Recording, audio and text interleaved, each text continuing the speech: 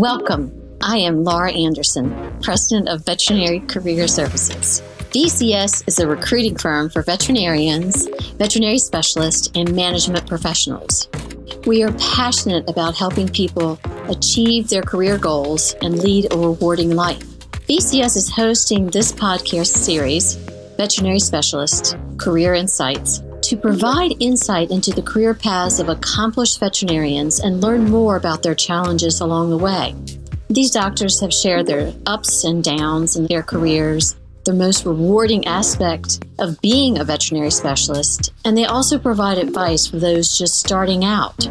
I am extremely grateful to them for speaking with me. Thank you for joining us.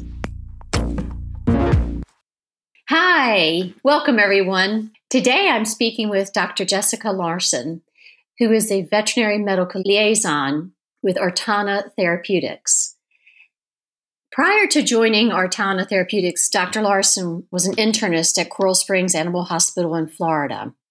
She did her residency in small animal internal medicine at Michigan State University, as well as a rotating small animal internship. She went to veterinary school at the University of Tennessee. And it seems, Dr. Larson, throughout your career, you've really had an interest in leadership, particularly women's leadership, education, and communication. Would that be a fair statement? Yes, it would. Hi, Laura. Thanks for having me. Sure. I'm excited. Is it okay if I call you Jessica? Yes, please. Okay, great. So tell me just a little bit and tell everyone what your role is now. So currently, I am a veterinary medical liaison with Artana Therapeutics, as you said, which is now actually a part of Elanco Animal Health. And my role is as a professional services veterinarian. So I'm the field services veterinarian who educates other veterinarians and veterinary staff members about new products in the marketplace. So our primary focus is on therapeutics. So treatment options, for when dogs and cats are sick. Okay, got it. And you've been there just about 4 years. 4 years, that's right. Yes, so I made a transition from full-time clinical practice into industry 4 years ago, exactly.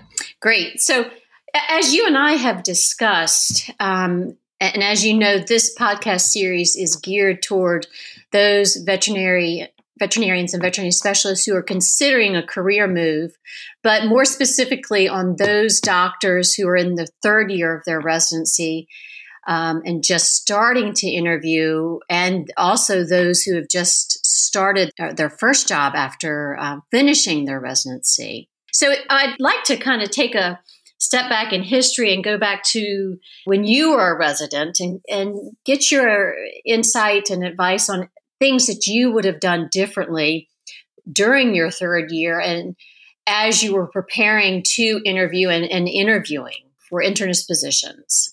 So what are your thoughts for your third year? So as you said, I did my residency at Michigan State University as an academic institution residency, which I loved, was overall very positive and lots of great friends and lots of great energy.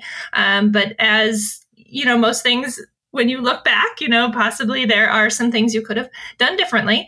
And I will say, to me specifically, I had a baby during my residency, which I probably would have waited on that otherwise.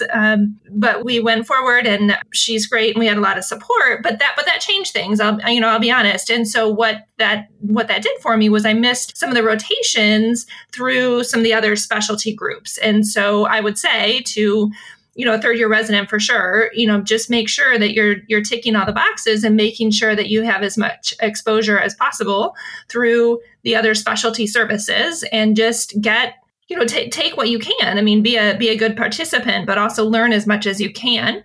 The other thing I would suggest is really, if you can, to try and arrange like an externship. If your primary focus or goal really is to go into private practice, maybe see if you can spend some time in a busy private practice, because that is one thing that I did not do. Although my whole goal during my whole residency was to go into private practice. And so having been, in a primary, in an academic institution, but my end game was a private practice, they're different, right? They operate differently. And so I would think to, kind of where are you going, and then see if you can put yourself in that position for a time and make sure that that's a good fit. Mm-hmm. Do you remember how many hospitals that you interviewed with? In those days, which wasn't that long ago, but in those days, there was a lot of phone interviews, of course, and a lot of email exchanges. And so I would say probably between 8 to 10 different practices that I initiated contact with. And so that was primarily in the beginning through phone interviews and phone discussions and things and email. Although at the end, I did, in fact, interview with 3 top contenders, I guess, for me as I was finishing my residency. And so I ended up with 3 total choices. Mm-hmm. So you physically visited 3 hospitals when you narrowed it down from the phone interviews. Okay, got it. Now, was your decision mainly focused on geographics, the hospital? Was there one primary factor that was driving you? I ended up selecting the practice that I went to first out of my residency, primarily because there was more of a focus, or an offering, I guess I should say at that time, of a way to move forward quickly in the practice. And so it was a pretty small practice. So there's one other surgeon.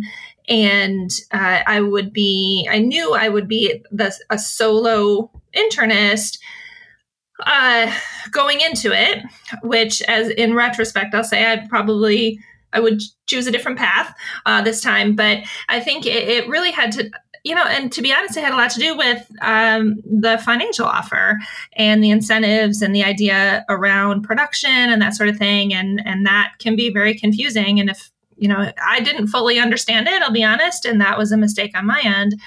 So I would definitely, encourage anyone to really sit down and understand all the details. But ultimately, our final decision was made based on the practice and the offerings, anticipated offerings, and then the financial offer. Mm-hmm. So looking back, are there questions that you wished you had asked that you could share with those who are just interviewing now? Yes. Wish I had asked during the interview process or during the time that I was with that practice. Like I said, I would have tried harder, I guess I should say, to be more specific about some of the numbers and some of the contract details. And again, so that's kind of one side of it, I guess, is kind of the way I think of it is yes, there's the contract negotiation, which certainly you need, if you're not already an employment lawyer, you need to be sure you're getting some sound advice, but also really to trust your instincts on the practice. And I will say, I would ask very specific questions around, what's a reasonable length of day, like a work day? Because, some folks will say one thing, but, the reality is you don't leave until 10 p.m. Or what are expectations around client interactions? Who does some of the uncomfortable conversations? Who, attempts to collect payment if that's not, forthcoming from the client? So it's a lot around kind of the finances and the contractual, negotiations, but also the practice culture and just looking for, okay, what's really going on in this practice, I think. And not to say that all practices are bad. I'm just saying to just try and be very specific about that when you're looking at a practice. Maybe talk to some of the other staff members, other doctors, definitely, and ask questions around boundaries and expectations and that sort of thing. And maybe some of the things that you wouldn't get over dinner with your prospective employer. So literally, what are your hours? What time do you come in and what time do you leave on an average day? Yes. And who handles problems with a difficult client? Do I handle that? Does a client service team leader handle that, or the hospital administrator? Is that what you're kind of getting after? I am. And not to say that, the doctor, that couldn't be expected of the doctor, but it's all about clear communication and realistic expectations, and that everybody's expectations are on the same page, right? So we can have a lot of unspoken expectations, and then that's where a lot of the mismatch can come in. And so certainly, some very specific questions around those kinds of things. Again, specific questions around the leadership structure, like if I am the doctor and I have a problem, who do I go to? And what is, what are potential recourse options? Who, if that's not working, who else do I go to? And just making sure you understand the leadership structure, making sure that the doctors have an advocate, because I will tell you many times there's not like that. There are nurse managers and technician advocates, client services, as you said, and there's usually a pretty well-defined leadership structure in those two areas. But somehow it's not as well-defined in doctors, and so it's not clear who individual doctors would go to if they had a concern. And so is there a medical director? Is there a hospital director? Or is it the owner directly? And just making sure you understand that structure. Okay. Were there red flags that you didn't know when you were interviewing, but now looking back, you say, that was a red flag? Yes, I do. And I think that the practice that I joined right out of my residency was very small. And as I said, there was one other surgeon, and he was male, which is fine. That's not necessarily the problem. But the medical director was also a male surgeon, and it was a part of, at the time, it was an outreach from a university practice. And so the private practice I was in was about 3 hours away from the university setting. And so they would, have students and come up and rotate through. But the medical director was primarily faculty at the university. And so wasn't present, full time. So he would come up every couple of weeks, something like that. And so there was a lot of just not a lot of oversight, I guess I would say, and not a lot of support and grooming. And it was, especially for me as a newly finished resident, which again is that's a huge thing, I think, for a lot of folks to consider, especially women. Are you going into an environment where you are going to be alone, like a solo practitioner, which that alone is tough after you finished a residency with a ton of support and you can walk down the hall and talk to 5 different people. Are you one or the only woman in that setting, or man, vice versa, I guess, and if you just kind of ask yourself, am I going to be good with this? Not that it's bad, but just to kind of recognize those things. So to be honest, I, in retrospect, would have thought harder about being the only woman in this practice and being a newly finished resident, a solo practitioner in a market that had not had internal medicine for several years. And so, building the caseload was my responsibility, marketing, client outreach, those kinds of things. And those weren't things that I had done previously. And there still wasn't a lot of support in terms of like how to do that from this particular practice. And so, it's those kinds of things. Yeah. And so as you were making the transition from your residency to your first year, you've mentioned challenges thus far, but what about time management or managing the technicians or billing or being all on your own? I mean, I know being a solo practitioner was challenging. Learning how to bill in a private practice versus academia, was that a struggle? Was the communication a struggle? What else was a big change for you? I will say, during my residency, we had a ton of great support in terms of client communication and times, that we were given the time that was needed to communicate effectively with clients for the most part and referring veterinarians. And so that's something that was of an interest of mine, so some folks are better communicators than others, but we know that veterinary medicine is really almost all about communication, especially specialty medicine. And so, you have to help the pet owner understand where you are to gain buy-in and to help their pet. So going to this private practice, that was different. And as I said, it was in a market that had not had internal medicine previously. And anyway, so there was a lot of different expectations. And so it was a lot of the referring veterinarians getting to know me and my style, and do I talk too much? Do I talk too little? What am I trying to tell them? But I do remember distinctly a number of really fantastic interactions with referring veterinarians, and especially at the regional meetings. So there were a number of veterinary medical association meetings, and where I would get to interact with veterinarians, and they were overwhelmingly positive and really appreciated the level of communication, the level of insight into cases and things, and that we could go back and forth. And so there was a lot of appreciation for that.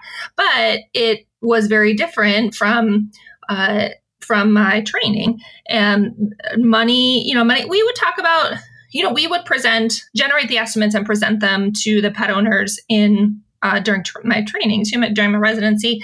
And certainly, talking about money is uncomfortable at all times. But I just kind of had to dive into it and say, well, this is where we are. And these are, the things that I think are necessary for your pet. And so we would, work with folks on, the financial part of it, the pet owner.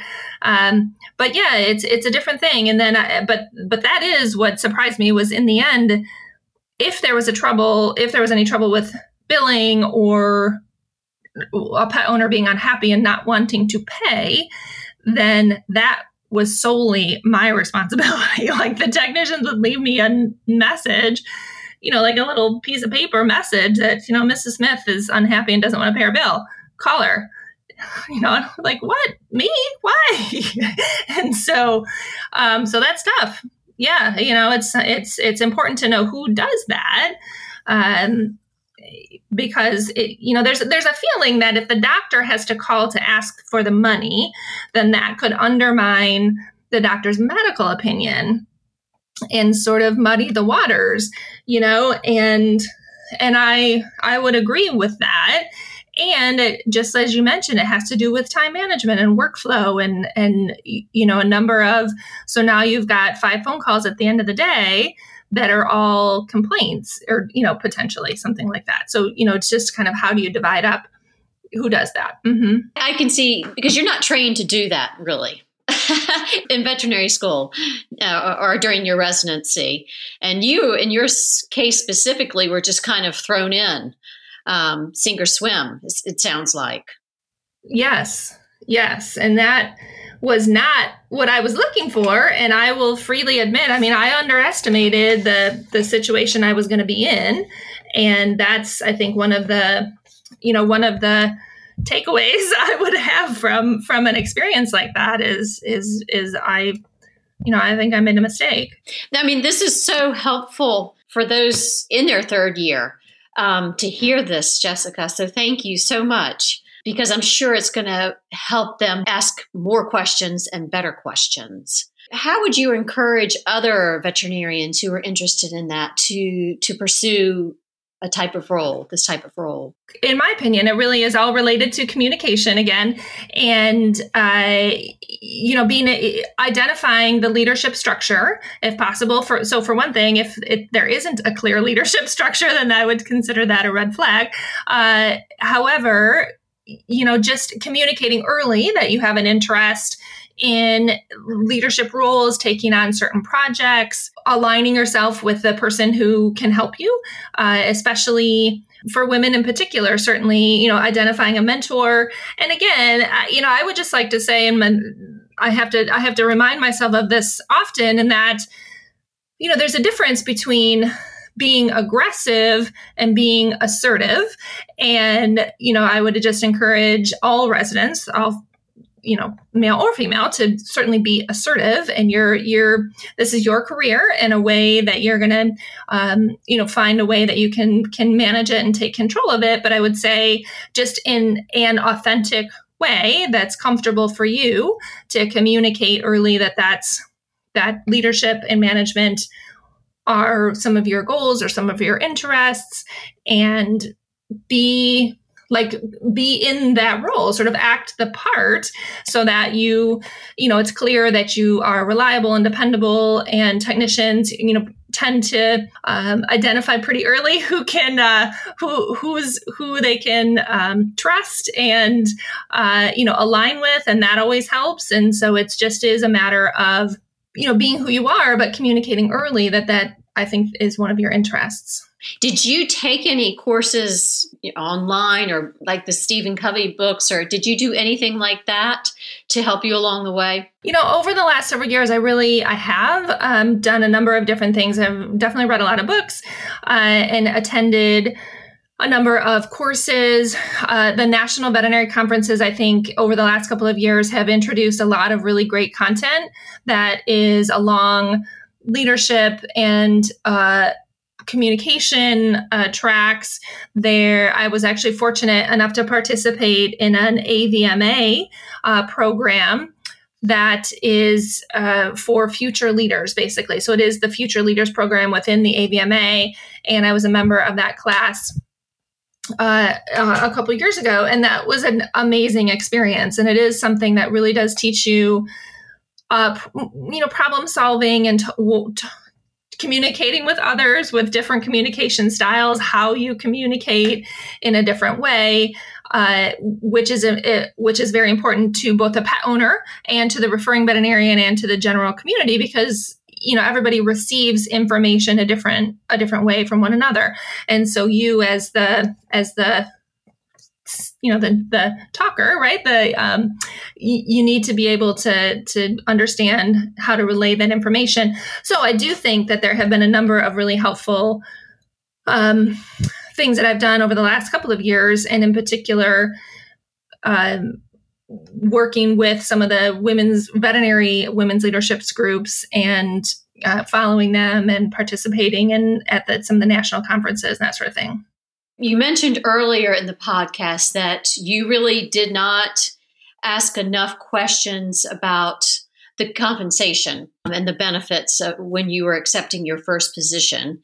And having said that, and as most veterinarians today do have student debt that they need to start to repay, any suggestions there as to how to tackle that, or what you would have done differently, or just any advice for folks in that position? Yes. And so, I will be totally honest, I am in my late 40s and still have a lot of student debt. I'll be honest, and I'm worried that I will in fact take student debt into retirement, which is crazy. It's just unheard of. Well, it's more common now in certain age groups. What I would say, again, very similar to contract negotiations, is just to be sure that you really understand it.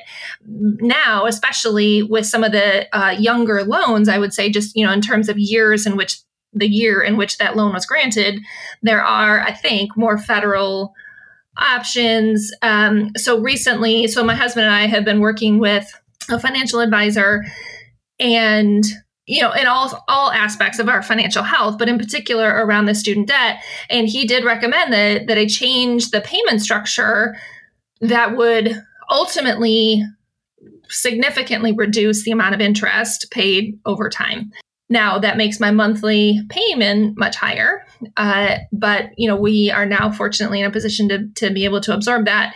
But just thinking back, okay, well, what would I have done differently during my residency? If you have the ability to make payments during your residency, then that's one thing I would consider. I know it's really tough.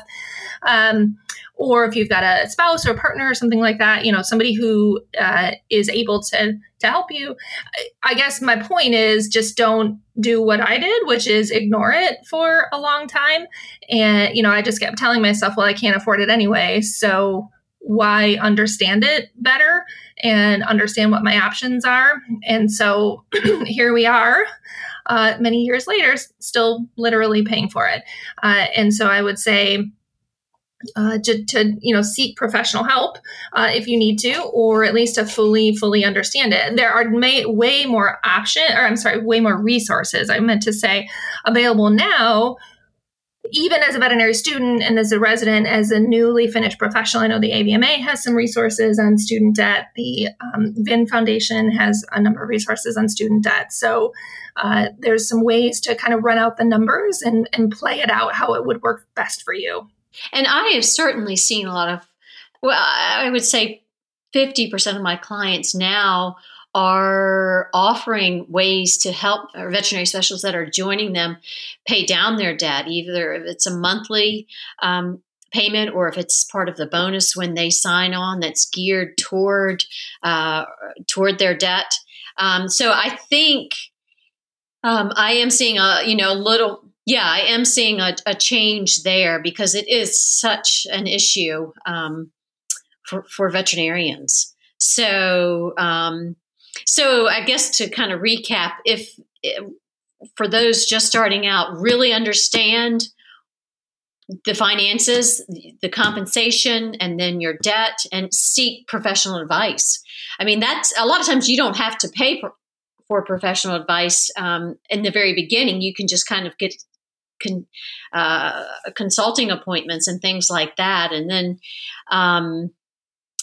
that could develop into something. But I think that is a great idea, and it's certainly a great idea for another podcast, because it's such an issue, for veterinarians. So, I mean, that's exactly right. And, I kind of fell prey to this idea of, well, I'm a scientist, I'm a veterinarian. I understand all of that, but I don't understand finances. I was just kind of telling myself that, which is not true, right? I just needed to apply myself. And so, kind of don't let your brain trick you into thinking you couldn't understand it, because you can. And just like you said, there's a lot more good resources now, and even some help from employers. I mean, this is fantastic. And these are all things that are, in the last 10 years. I mean, it's, not that long. Mm-hmm. No, absolutely. I've been recruiting veterinary specialists for over 20, and I've just started to see it, as you said, in the past 10 years, where the compensation packages are, some of them are including it, and they're much more flexible as well. So, Jessica, to take a step back, when you look at your career, what would you have done differently? Yeah, I have spent some time reflecting, and self-assessment, I think, is good and healthy. It can be very tough, but it's good. So like I intimated, I think I would have gone to a larger, and I say sort of warmer, more welcoming, I guess, practice, which again is more related to culture and some of those questions that I didn't ask at that time.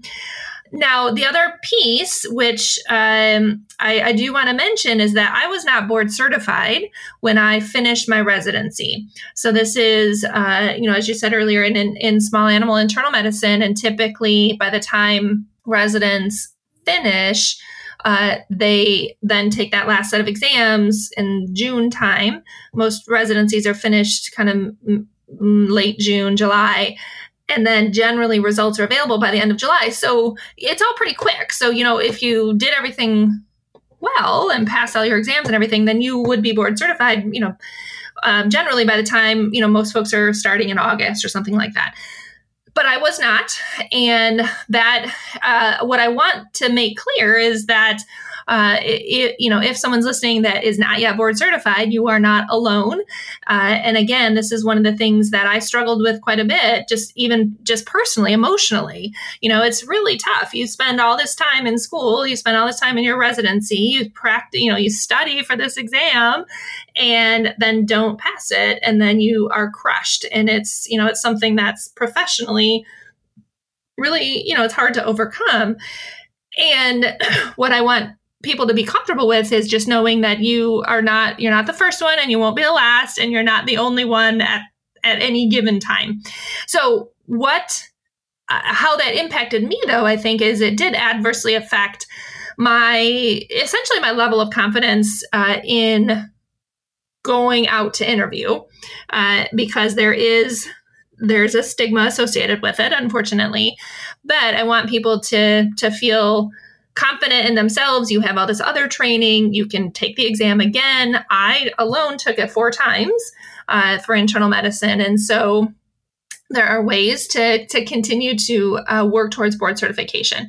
So with that said, with all that combination now, these years later, I would have gone to a different practice that would have been more supportive during my transition period, basically. So those first couple of years are definitely a transition after you've finished your residency and now you're out in practice. So as a new clinician. And I think, again, just more fully understanding the financial aspects of it.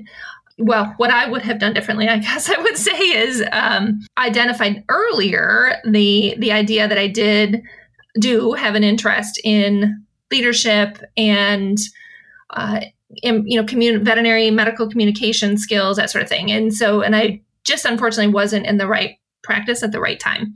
So I was able to, again, just reflect and think about, all right, I just need to try and take the emotion side out of it for a second and really look at, all right, what is it that I want? And I went to the next practice I went to was infinitely better and had most of the qualities that I was looking for. So that helped me tremendously. And then that's the practice where I was able to feel enough support, and I passed boards and then became board certified while working for that practice. And so that was great. And they were, very thankful for me as well. And, very supportive. And so I think that's probably the biggest thing that I would have done differently was not go to the practice that I went to in the beginning.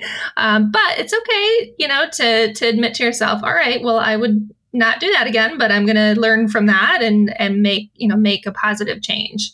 And so when you passed boards, how much time did you take off the last time before you sat for boards? Were you allowed to take off, I guess is my question. I don't remember the details, I'll be totally honest, but it was a very supportive group. And I believe that the last time, it was actually 4 weeks that I was able to stay home, like full time. And then I negotiated in like some shortened days. And so I got, I just had fewer cases that day so I could head out to get home. At that time, I actually had a fair commute. And so it was kind of a matter of, can I get out and beat traffic and get home and, still have some quality study time, that sort of thing. But that practice was very, again, very flexible, very supportive, like understood the value to them and to me of achieving board certification. And so there was not, it didn't feel like I was under a ton of pressure or like they were doing me a favor or anything like that. So I appreciated that feeling. But at the last time I was out 4 weeks before the exam. I've heard various things from different hospitals as to how they work that with those folks who are retaking, and I just wanted to get your insight into that. So what has been the most rewarding aspect of your career? I love helping pets and people. I really do like people and I like to communicate with them. And I love it when pets get better, and we're able to diagnose the condition and then they get better. And I have just a ton of amazing memories of very specific pets or, a specific appointment or a client made a specific comment or sent me a card. These things are fantastic. And I do really, really love that, and I will say I was also part of a group that does home euthanasia. And that too is an aspect that I really, really enjoyed. And that has grown, kind of that idea, I guess I should say, that concept. There's several different companies and private folks, that do that across the country. But I was really privileged to be a part of a special group for a couple of years. And I really do enjoy that aspect of it because it's being able to provide, that pet a very dignified, very loving, very comfortable ending in their home. And so, it's kind of both ends of it. I don't see a lot of, healthy puppies and kittens, really. So, generally kind of middle-aged to geriatric pets. But the idea, the most rewarding aspect really has been being able to help them get better. And sounds kind of simple, but that's what I like. Yeah. Well, I mean, that's why you became a veterinarian, right?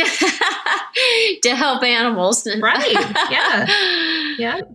Okay. Well, I kept you a little longer than I had thought, but this information, again, I think will help so many doctors. Again, those that are younger and those also maybe mid-career who are thinking about a change and kind of evaluating, where I am now and taking a step back. And as you said, it's very healthy to take a step back and look at, where you've been and can help you look at where you want to go. So self-assessment, I agreed. It's healthy.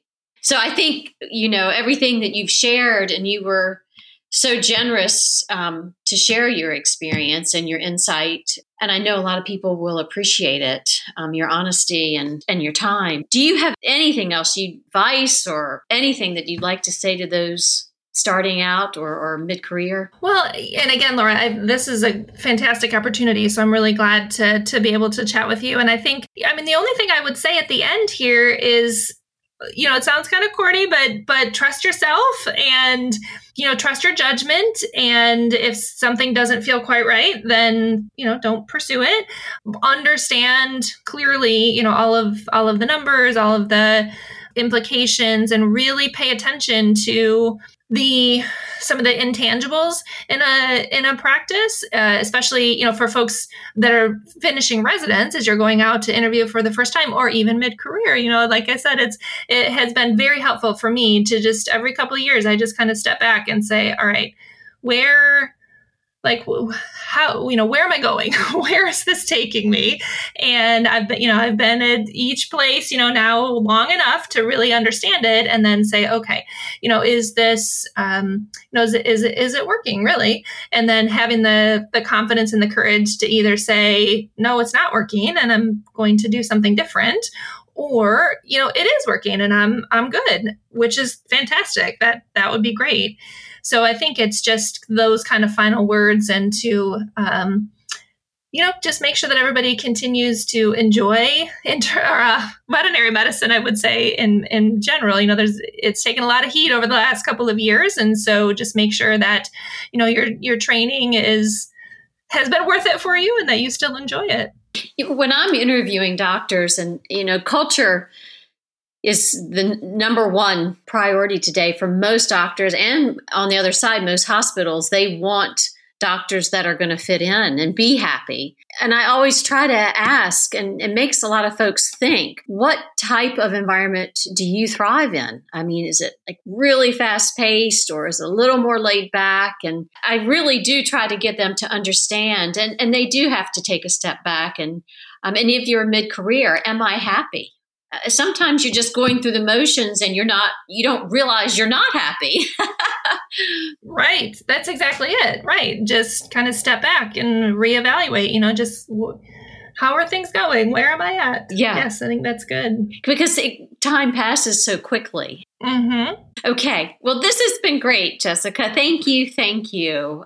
Yes, I'm so happy. I've enjoyed speaking with you about this, and I think we're on, the same page on so many things, and wanting to help others, and particularly the younger doctors. And it's kind of what life is all about. That's right.